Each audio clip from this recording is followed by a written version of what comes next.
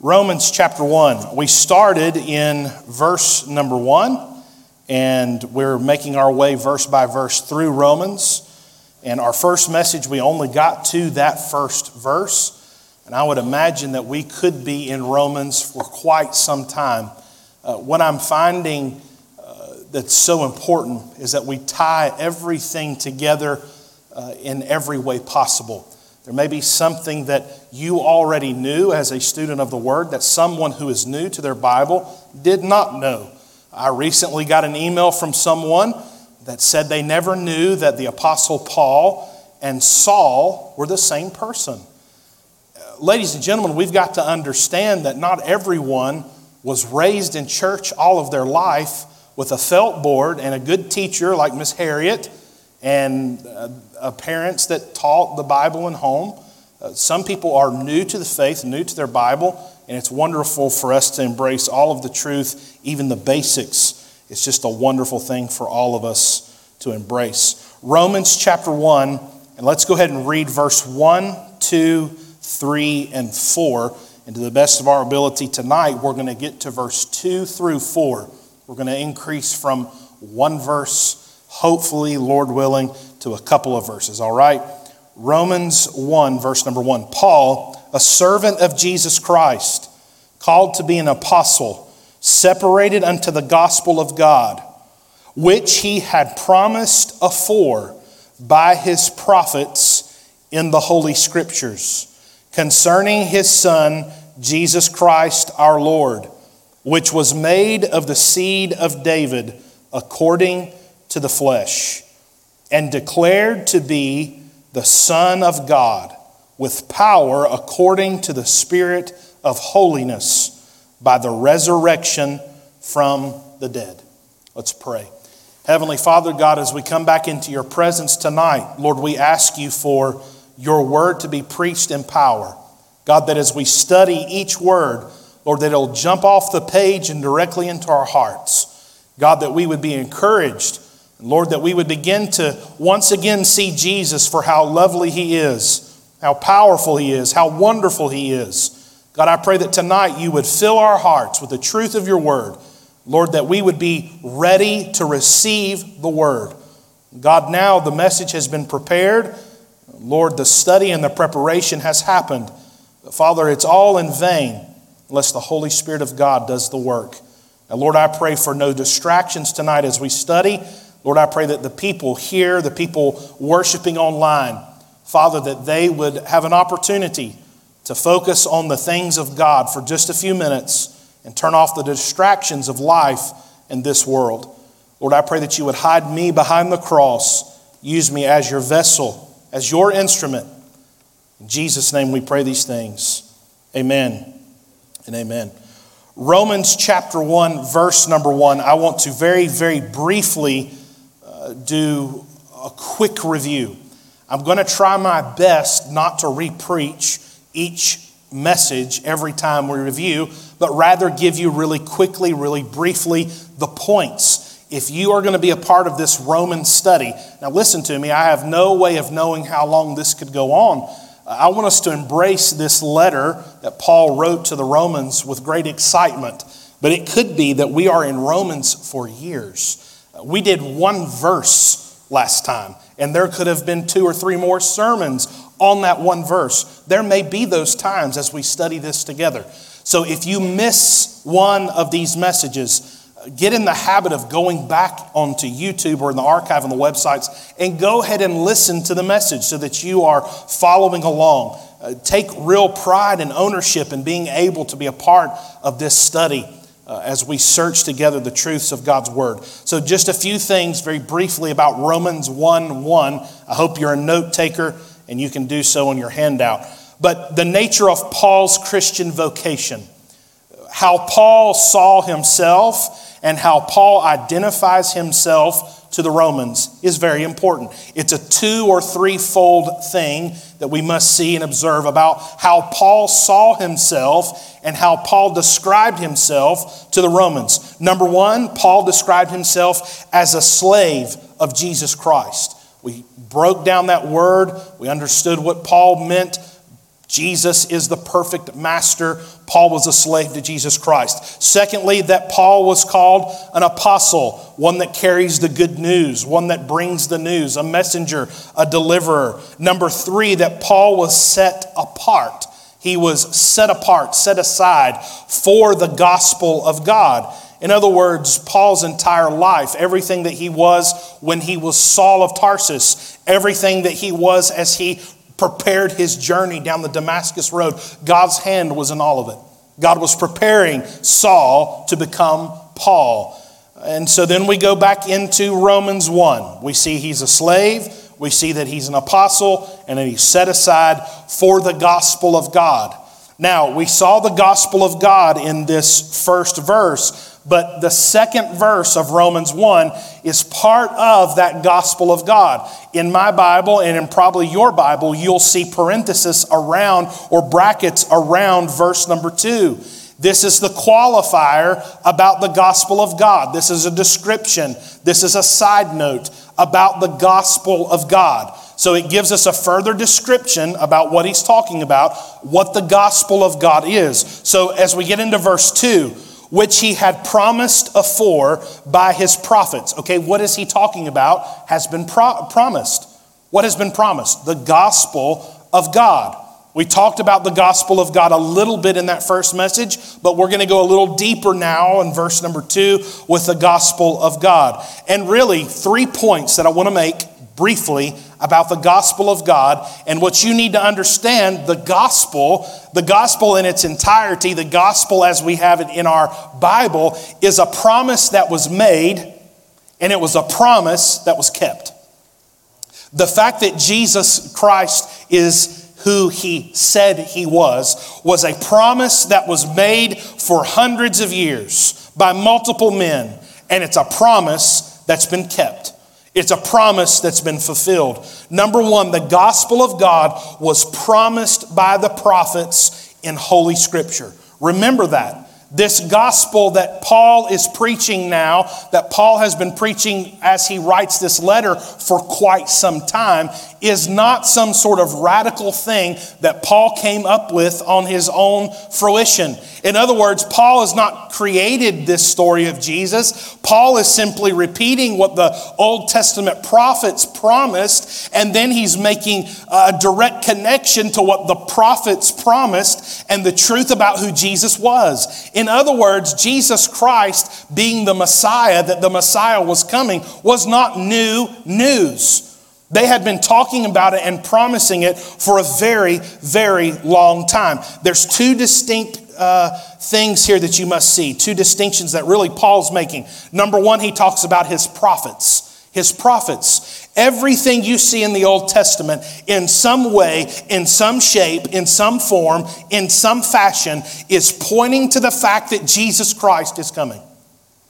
Everything you embrace in the Old Testament is pointing to the dire need of mankind for a perfect sacrifice. The economy of sacrifice with animals must at some point come to an end. There must be something better. Until Shiloh come, until the Messiah come. They have been talking about this for hundreds of years when Jesus comes.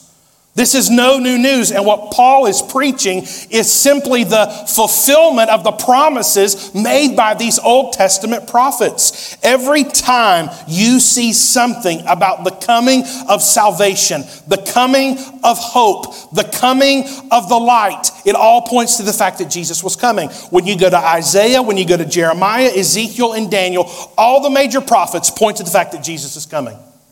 Jesus is coming, and it's pointing to the fact of how needed Jesus is to come. They are in dire need of a perfect sacrifice. In other words, there's still nothing that mankind can do for himself. We all are in need of a Savior. You go to Hosea, Joel, Amos, Obadiah, Jonah, Micah, Nahum, Habakkuk, Zephaniah, Haggai, Zechariah, Malachi. They all promised that he would come. All of the major prophets, all of the minor prophets, all 12 of those minor prophets, all point to the fact that Jesus is coming. This was a promise that had been made, and when Jesus was born in the city of David in Bethlehem, it was a promise that was kept. So know that he's talking about the prophets of old, the same people we read about in our Bible. Secondly, he's talking about canonized holy scripture, the truth that we have in our laps tonight. The prophets spoke clearly of a new covenant that was to come, that the Messiah whose sacrifice would make it possible for the new covenant, that the law of grace and mercy would be applied by the sacrifice. There's so much there, we can't spend all night there. We need to keep going. But the prophets and the scriptures, Paul is using the truth to make his point in this letter. Let me say that again. Paul is using the truth of scripture to make his point in the letter. And remember, there is a large Jewish population in Rome. At this point in time, the Romans have expelled the Jews and they've let the Jews come back. And so Paul, remember, we're reading a letter. This is a letter from the Apostle Paul to the church in Rome. He's writing this to even people who are of Jewish descent, who absolutely, positively know who Moses is, who Elijah is, who all of these prophets we mentioned are. This is nothing new. But what those people are accusing Paul of is writing something or preaching something that's radical and different. Paul is saying this is the same truth, the same promise that was made. Jesus Christ fulfilled it. He's making sure they embrace the fact that the Messiah that those men preached about in the Old Testament, that person is Jesus Christ fulfilled in his birth. He's making the proof. He's making the point with the truth of Scripture. So his prophets and Scripture. Number two, the gospel of God, truly at the core of everything that happens, the gospel of God concerns Jesus Christ, who is God's Son. Jesus Christ, who is God's Son. Now, there's a thing there that says the seed of David, made of the seed of David, according to the flesh. Remember, Jesus is all God and he is all man. The humanity of Christ was, yes, directly linked to his mother, Mary. But as we will find in a moment and as we will review, the virgin birth of Jesus Christ is an absolute. Jesus was born a virgin, period. We'll show that in Scripture in a moment. But the fact that Jesus is who he says he is must be embraced. Paul is reminding the Romans, do not veer right or left. Stay in the truth. Stay in the fact that Jesus is who he said he was. It's very clear that Jesus is who he said he was. We oftentimes look at Jesus, listen, and I want to get this out the best way I know how. Often in life, we're saturated with information about tons of people. You can go on social media and find out something about just about everybody. That's just part of the world we live in. We have access to Hollywood stars and sports figures and all these people that are on social media. You can go find them, send them a message. Maybe they see it, maybe they don't. Maybe they reply. Maybe they block you for being crazy for reaching out to them. The point is, we have access to a lot of information about people. Even in the time of Jesus, there were people who were writing down the things that were happening. Even in the time of the Apostle Paul, writing this letter to the Romans, there are people writing down what's happening in time and in history. Jesus is not some sort of mythological creation. Jesus is the Son of God. Jesus is a part of the Trinity, the triune God. He's all God. He's all man. But Jesus Christ is a historical figure. He's a historical figure. Just like you go in your history book and read about George Washington and you know that he was the first president and you know all the stories about Mount Vernon. As you read that and understand it, and maybe he had wooden teeth. I don't know if that's actually verifiable. I've seen the pictures online. That's just crazy. But we know about George Washington. He's a historical figure. He's our first president.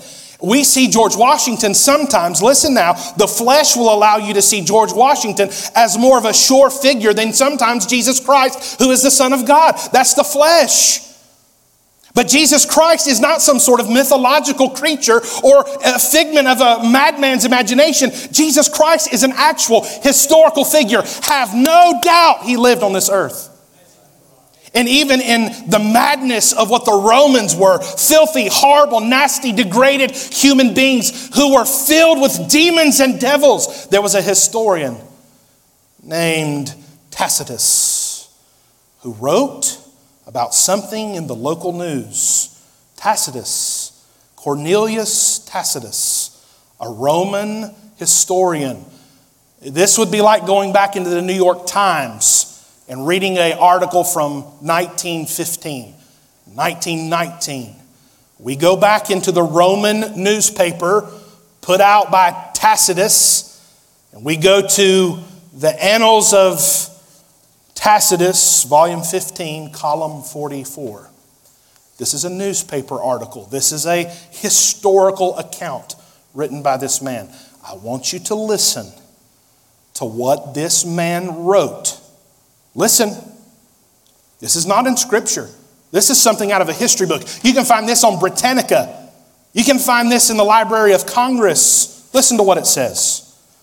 But all human efforts, all the lavish gifts of the emperor, and the perpetuation of the gods did not banish the sinister belief.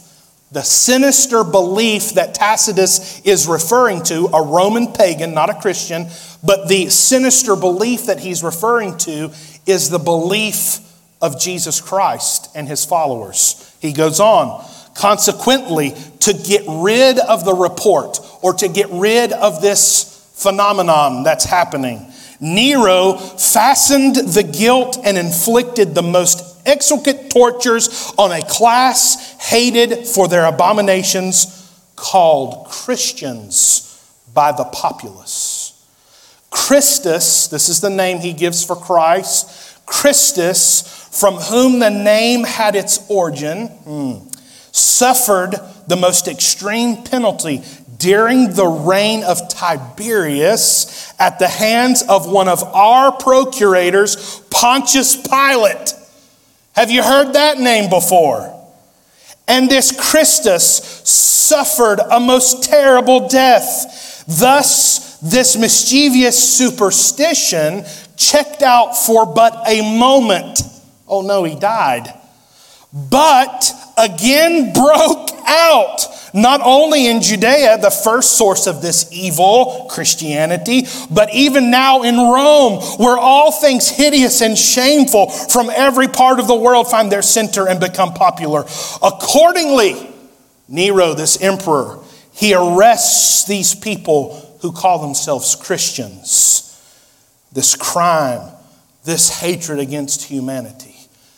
Nero was losing control of the wildfire spreading in Rome, that there was a man in the hills of Judea who was of Galilee, who was of Nazareth, who was of Bethlehem, who had called himself the Messiah, Christus, the Christ.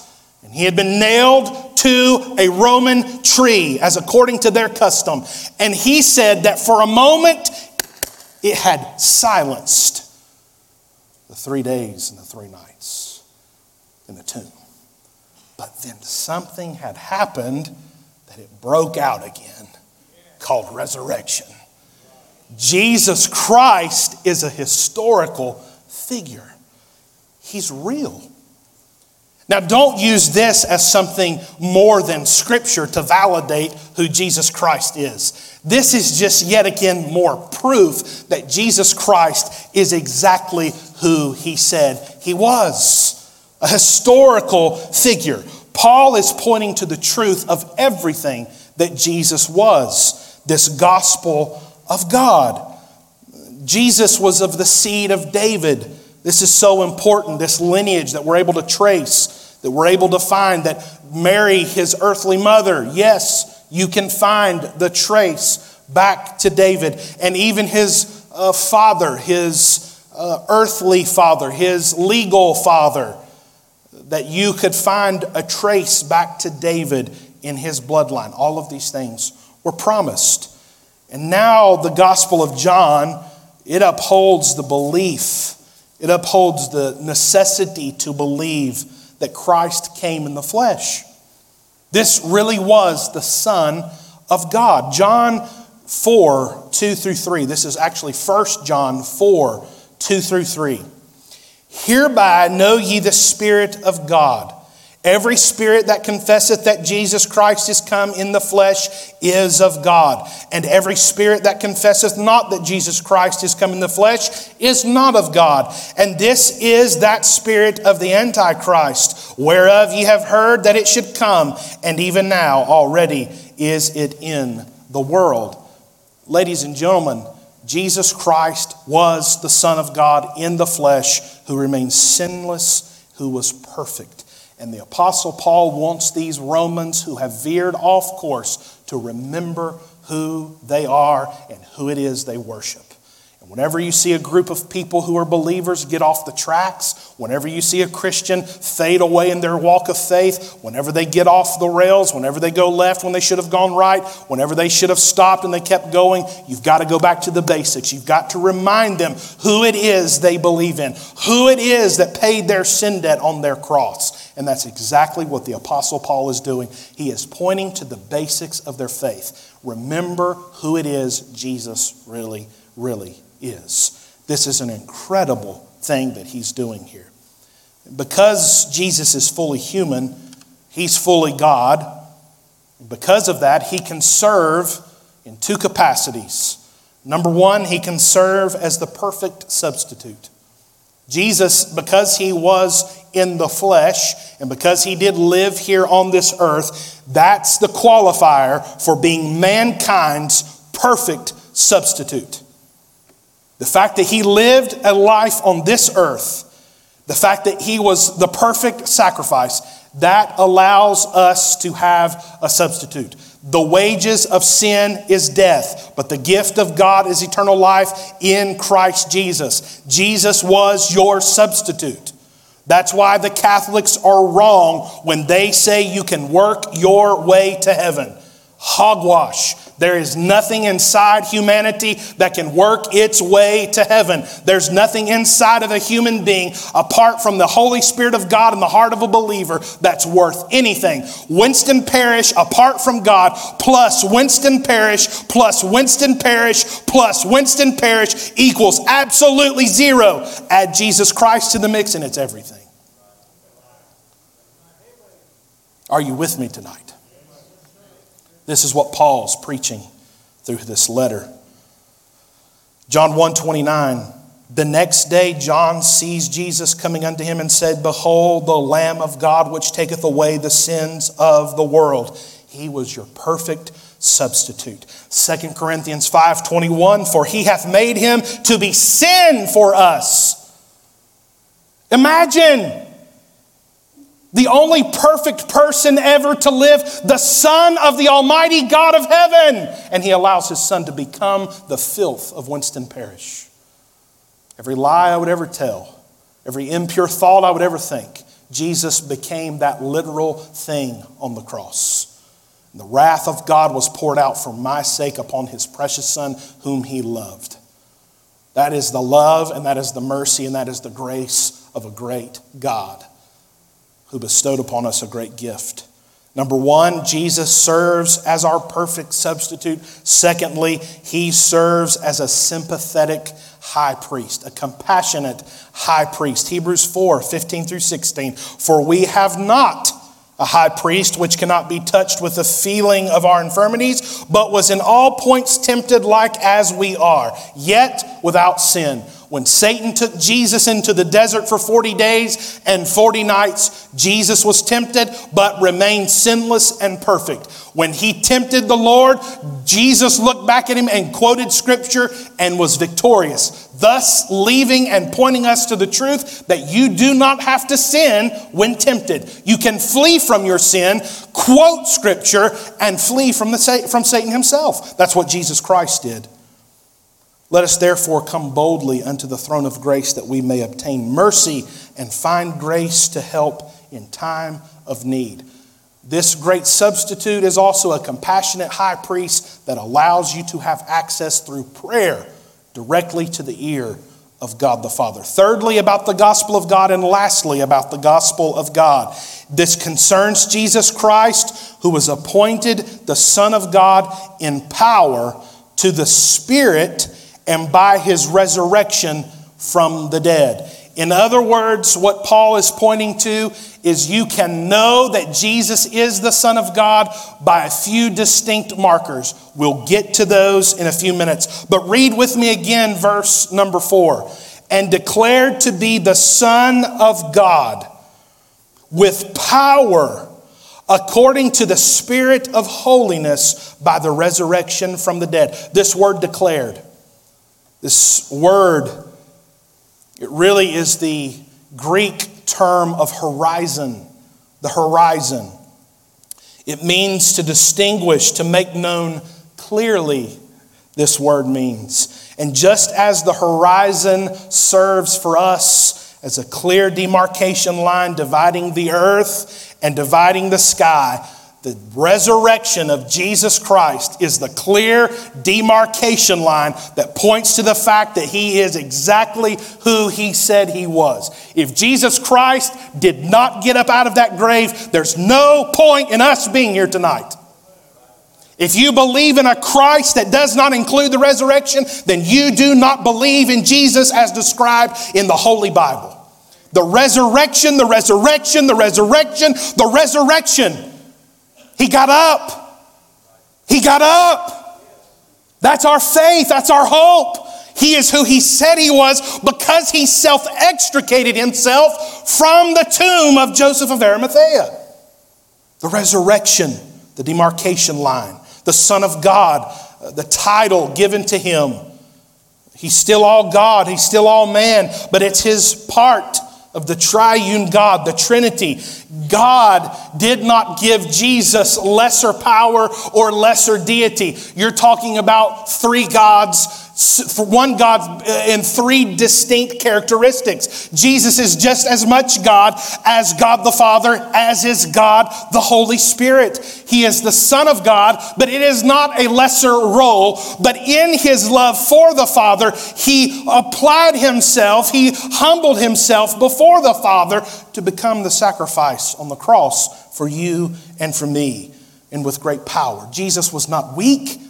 Jesus was not spineless. Jesus was strong. He was mighty. He was holy. And if he wanted to, he could have self-extricated himself not only from the tomb, but from the cross itself. Yet in love and in mercy, he gave up the ghost and he died on your behalf and on mine. And now I want us to go into the practical application portion of what this means for all of us. Get out your 9 absolutes about Jesus. I'm going to do this as quickly but as thoroughly as possible. 9 absolutes about Jesus Christ. These are things that you cannot allow yourself or anyone else to challenge when it comes to your Lord and Savior, Jesus Christ. Number 1, absolute number 1. Jesus is absolutely a deity. He is part of the Godhead. He will always be. He has always been. I asked the question here on this piece of paper, what is God? I answered that according to Scripture. God is a spirit. He's infinite. He's eternal. He's unchangeable. And in his being, wisdom, power, holiness, justice, goodness, and truth. Amen. That's who our God is. And remember what the word infinite means. There's no limit to how great he is. God can respond to you as well as he can respond to someone in Tanzania tonight and be just as much God to that person in Tanzania as he is to the person here on Shelburne Road. That is the might and the power and the deity of who Jesus Christ is. Secondly, his virgin birth. And I'm going to go through these quickly, but the verses that hold these truths up are attached for your study later down the road. His virgin birth. Mary was simply put a virgin. Mary was absolutely, without a shadow of a doubt, a virgin. There are contemporaries, there are scholars, I say that term loosely. There are so-called pastors and preachers and evangelists and theologians that are beginning to shy away from the virgin birth of Jesus Christ, who are spineless, who are weak, and who have no faith. Jesus Christ was born a virgin. It was not a Roman soldier that was your Messiah's father. It was not Joseph that was your Messiah's father. One spineless so-called preacher stood in a pulpit not too long ago and said, I don't have to have Jesus to be born of a virgin. If you would turn in your Bible to Isaiah and see that it said clearly that he was to be born of a virgin, then you would understand that you must have him born a virgin from a virgin. Jesus Christ was born of a virgin. It's an attack of this world, of the enemy itself against this generation to begin to rob the supernatural workings of God, the supernatural things that happen in Scripture, to weaken this generation. If you don't have resurrection and if you don't have virgin birth, you don't have a Jesus. It infuriates me when someone questions the virgin birth of my Lord and Savior. How dare they? He was born of a virgin. If you don't believe that in Scripture, then don't believe anything in Scripture. You can't have your cake and eat it too, and your finite, infinite, wannabe mind can't understand it all. But by faith believe he was born a virgin because the Bible says so. You better hold true and near and dear to these principles. Your children better know and understand that the virgin birth of Jesus Christ is off the table of discussion. He was born a virgin. The Holy Ghost of God flooded the womb of a teenage girl named Mary. And he was born a virgin. A supernatural working of God. Embrace it, church. Believe it, church. And defend it, church. He was born a virgin. Jesus was born a virgin. Luke 1:35, the angel answered and said to her, Mary, the Holy Ghost shall come upon thee. The power of the highest shall overshadow thee. Therefore also that the holy thing which shall be born of thee shall be called the Son of God. Paul is trying to shake this church in Rome, and he's reminding them, Jesus, the gospel of God, it is your hope. Turn back to the roots of your faith. These are non-negotiables. That he is the Son of God, that he was born of a virgin. Thirdly, Jesus lived a sinless life. Jesus was all God, he was all man, but he remained sinless. 2 Corinthians 5:21, we've already read it. He became sin that knew no sin. It's an absolute. If you have Jesus who sins, you do not have the Son of God. You say, Pastor, these are so basic. That's why we're studying Romans. Paul's reminding them of the basics, because if you'll get this right, the rest of it will build up just fine in your faith. You must believe and understand that he had a sinless life. Fourthly, his miraculous ministry. His miraculous ministry. Jesus healed sick people with a touch.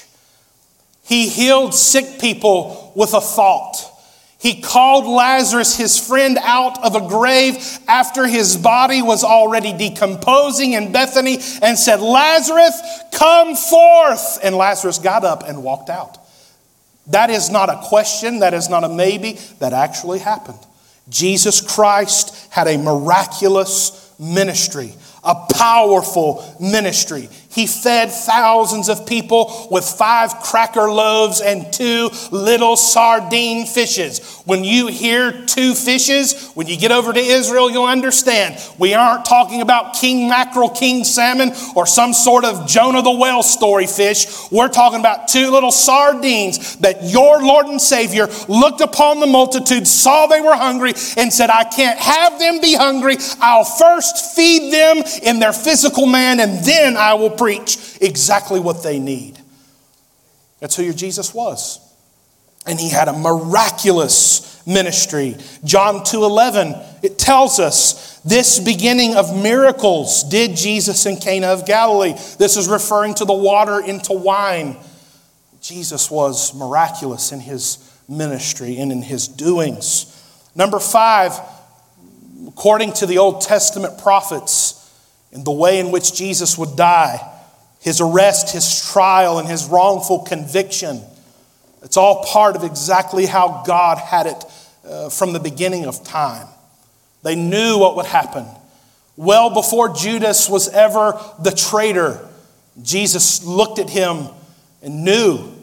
He called him. He said it. You'll betray me.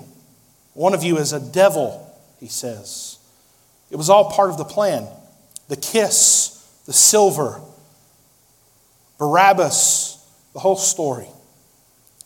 And you must embrace that Jesus did not simply become an old man and die, as certain people like to try to propagate. But Jesus was arrested in that garden. He was tried, he was whipped, he was tortured, and he was wrongfully convicted. This is the greatest crime ever committed on this earth. The greatest crime, when mankind plotted and murdered the Son of God, who was sinless and perfect. Number 6, his death by Roman crucifixion. His death by Roman crucifixion. Very quickly turn to Psalm 22. Psalm 22, verse number 1. Media team, I didn't give you those verses, but if you could put Psalm 22:1 up. My God, why hast thou forsaken me? Why art thou so far from helping me and from the words of my roaring? Verse number 6, but I am a worm and no man, a reproach of men and despised of the people.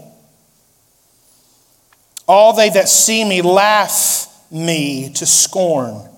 They shoot out the lip, they shake the head, saying, he trusted on the Lord that he would deliver him. Let him deliver him, seeing he delighted in him. Verse number 12, many bulls have compassed me. That bull is a sign of evil, of hell, and of demons. Many bulls have compassed me. Strong bulls of Bashan have beset me round. They gaped upon me with their mouths as ravening and a roaring lion. Who is the roaring lion as we know him? Satan himself. Number 16 of Psalm 22. For dogs have compassed me, the assembly of the wicked have enclosed me. They pierced my hands and feet. This is 1,000 years before the Roman occupation of Judea and Samaria. Yet David is crying out, they have pierced my hands and my feet. They part my garments among them and cast lots upon my vesture. The fact that Jesus Christ was captured, arrested, and condemned by a Roman prefect, condemned to die in the most horrific way the Romans could imagine, crucifixion. Yet 1,000 years before crucifixion was even happening, it was found in Psalms 22. The fact that Jesus Christ claimed to be the Son of God, born in Bethlehem, lived a sinless, perfect life, and then was crucified is more proof, thousands of years old, that he was absolutely the Son of God. In this first verse of Psalm 22, my God, why hast thou forsaken me?" was repeated on the cross. When Jesus was literally becoming your sin on your cross, receiving your punishment, your damnation from a holy God. When he took that upon himself, he quoted Psalms 22 verse 1, Matthew 27:46. And about the 9th hour, Jesus on the cross cried with a loud voice saying, "Eli, Eli, lama sabachthani." That is to say, my God, why hast thou forsaken me?" Ladies and gentlemen, do you understand how important it is to know that Jesus was exactly who He said He was? The Son of God. It so enrages, it so makes mad and horrifically angry the world and the enemy when you invoke the name of Jesus Christ, the Son of God. Because it's real, it's true, and you must believe this. These are the basics, but there is such power and authority in these basics, and it's exactly what Paul wanted the Romans to see. There is no way on earth to construct a lie this complex, this put together for thousands of years. And here we are yet again, thousands of more years later. And in our hearts, we know, we believe the Holy Spirit of God as our assurance and as our witness and as our comforter. We know who Jesus Christ was. He is the Son of God. And His death, His crucifixion by the Romans is a must in our faith. His resurrection, we've talked about it already. We celebrate it every Sunday morning here at Trinity Baptist Church. He got up. He did not die. He did not decompose for 3 days. He borrowed the tomb of Joseph of Arimathea, and then He got up. And He got up in such a way that it scared Nero. Listen, this is 1,436 miles from Jerusalem to modern-day Rome. It would have absolutely spread like wildfire, person to person, on ships and boats and by sea and by land. It would have supposed to have been taken thousands of years for those stories to reach Rome. It should have taken generations for the story of Jesus Christ to reach Rome. But just a few years later, the truth about Jesus of Nazareth is spreading like wildfire. You better do something with this truth. If you're here tonight, if you're watching online and you do not believe upon the name of Jesus Christ for salvation, if you refuse to participate as you feel in religion or action or things that make you feel guilty, and you want to push away the truth of who He is, you better understand that this is absolute truth. It takes more faith to deny who He is than it does to believe with all your heart, soul, and mind. God will give you the faith. He'll convict you of your sins. He'll give you eternal life. Jesus Christ is exactly who He said He was. His resurrection, His ascension, number 8. The Comforter that comes. Those who wish to simply disassociate themselves from the office work of the Holy Spirit, you're missing the greatest thing about being a Christian. That you have the Comforter who comes, who whispers to you in the midnight hour, who loves you, who cares for you, who's your best friend when you're all alone, who is your source of truth and hope and inspiration, and who will never, ever fail you. The Holy Spirit came. Yes, Jesus ascended into heaven, but the Holy Spirit, the Comforter, He came. And then lastly, what's been on my heart so heavy here lately, His second coming. He's coming again.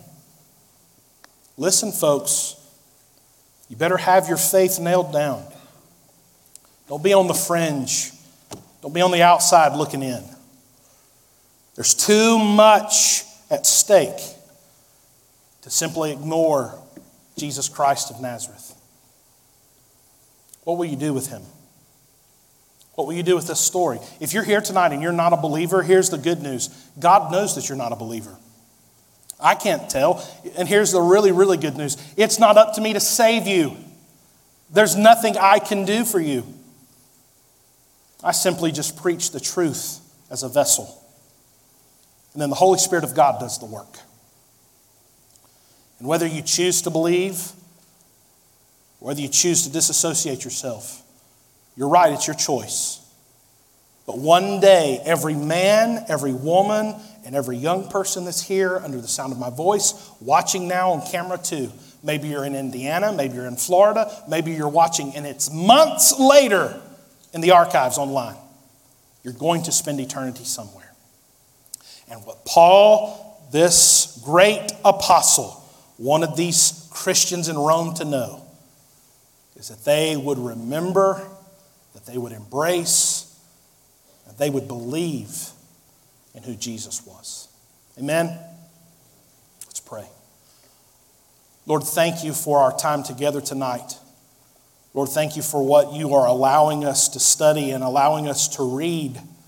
God, this letter that your man, Paul, wrote to these Romans. Lord, thank you that I get to read it tonight.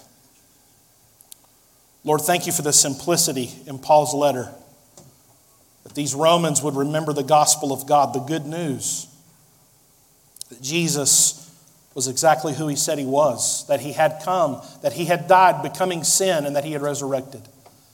And Lord, tonight as we continue to dive into this story, God, I pray that our hearts would be securely fastened to the truth of your word. God, I pray for my generation. God, my heart has become so burdened for those in their 20s and 30s and 40s. God, we have been served so many lies by the enemy. In this great age of technological advance, God, there's so much content, so many naysayers, so many skeptics, so many false teachers and preachers who are preaching to itching ears. God, I pray that we would find ourselves securely, firmly fastened to the truth of your word. And Father, now I pray that the spirit of sleepiness that's upon this generation of today, that God, you would shake that tree, shake it hard. Oh Lord. Lord, it's so simply put, I want everyone I know and love to go to heaven. I don't want anybody I know, anyone I love, to die and go into an eternity separated from God. I want them to know that He's coming. Oh Lord, I beg of you, shake our generation with the truth of your word. The imminent, so close, second coming of your Son. Lord, I beg you,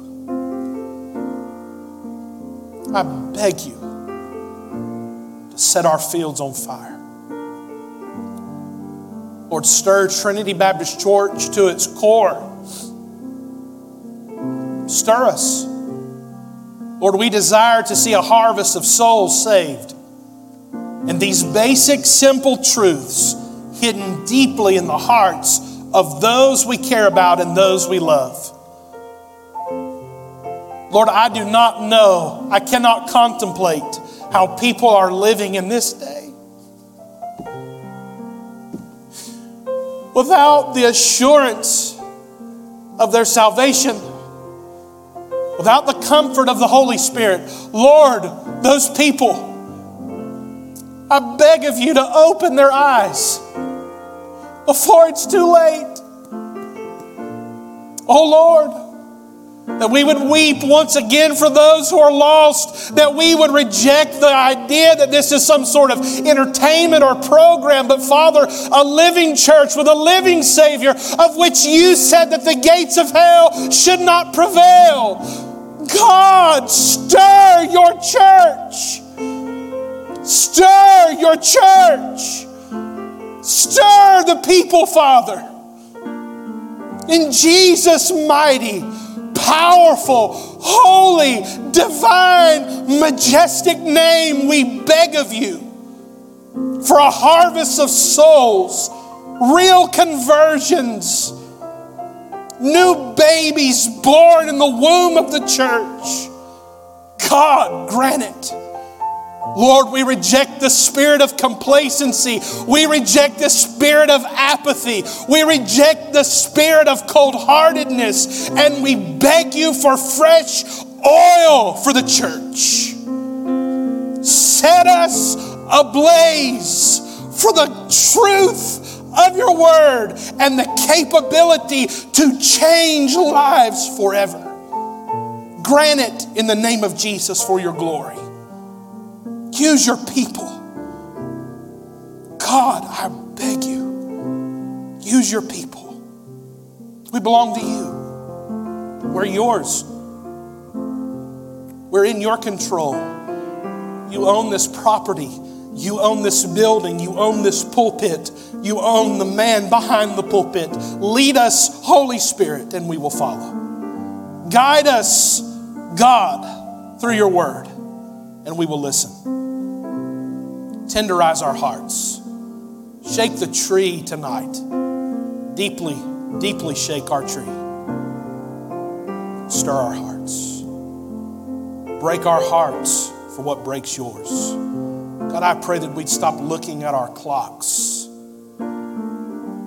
with such disdain. God, that when we walk in this building, there would be a spirit and a desire that we would pray for the Holy Spirit of God to move and devastate people's lives by the power of the Holy Spirit. God, we need fresh breath from heaven. Do it. As humbly we know how, we ask all of these things according to your will. It's in Jesus' name we pray. Amen. Amen.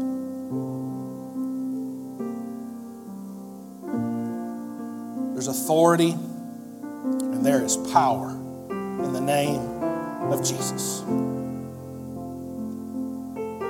I want him to change so many lives. Is there anyone here tonight you'd say, Pastor, I have someone specifically on my heart that I know either they've told me or in their life they completely reject Jesus Christ. And I love or I care for that person. I want them to be saved. Is there anyone here who has a burden for someone? My hand is up.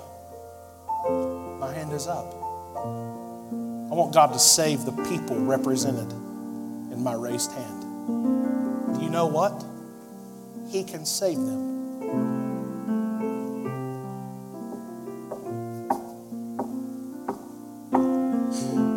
He is able.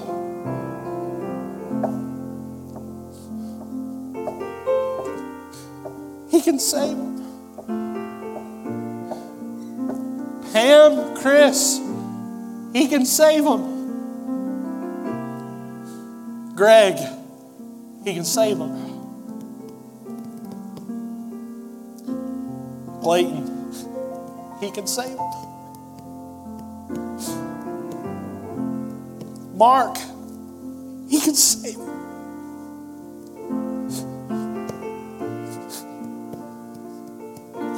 Gail, he can save them. Jimmy, my God is able to save me.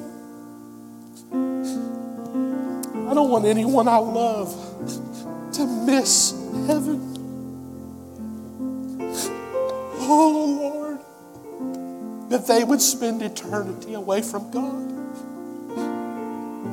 Oh my. Keith,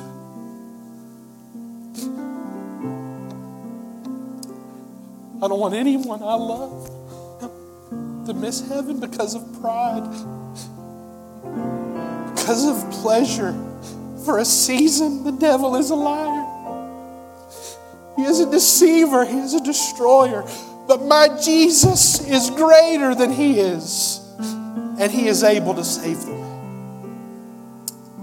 Brother Mark, all those precious people, those thousands of people in those labor camps that you have preached the truth to, he's able to save them. They can come straight from the clutches of Islam, see the glorious gospel of Jesus Christ, and be in heaven forever with us one day. That's the power of the name of Jesus.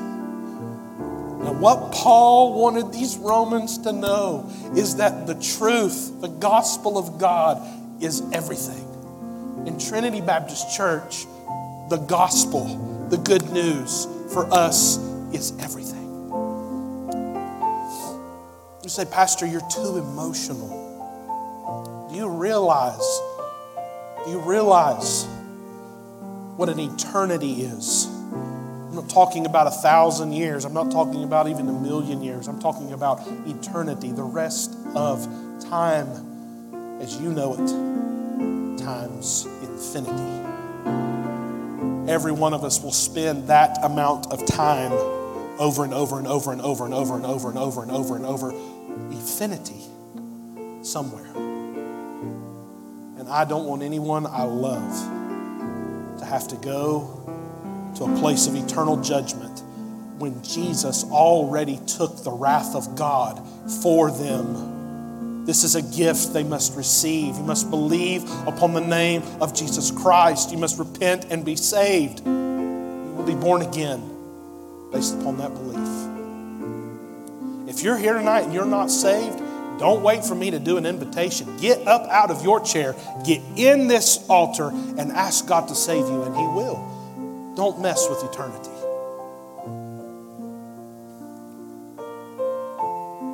I know it's a strange way to end a service. I know we're just trying to preach verse by verse in Romans. But I think God's doing something in the heart and the life of our church. We better be tender. We better not miss it. I don't really know what to do.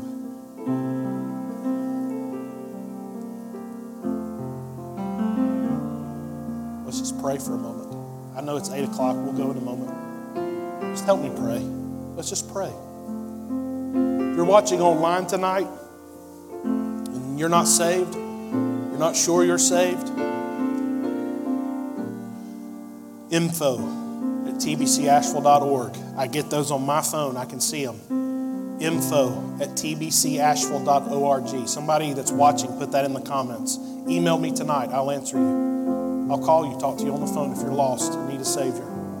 I'll go through what Scripture says. I'll pray with you on the phone tonight before you go to bed. info@tbcasheville.org. Rory, help me watch that, please. Pastor Rory.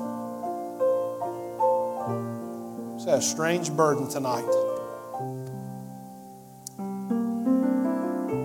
Let's just pray and then we'll be dismissed. Pastors, is there anything on your heart? Pastor Allen, is there anything you need to say before we dismiss? Pastor Dwight, Pastor Will, Brother John, anything you need to say before we dismiss? Pastor Doug, Pastor Rory,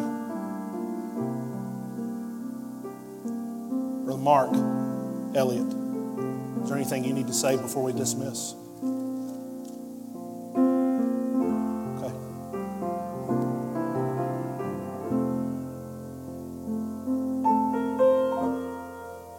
Let's pray.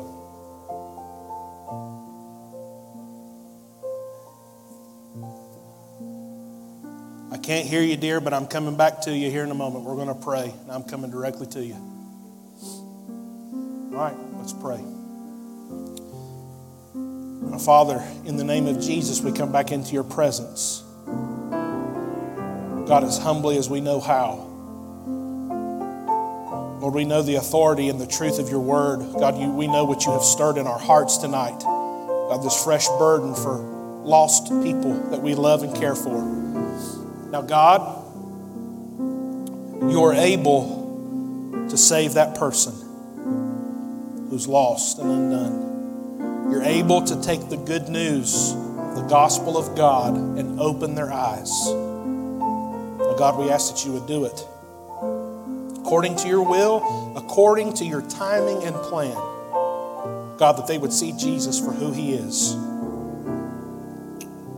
Lord, I ask for a renewed commitment in the hearts of our people. God, to share this good news with those we love. In truth and in love, speak to the hearts of people we care about, that everyone will spend eternity somewhere.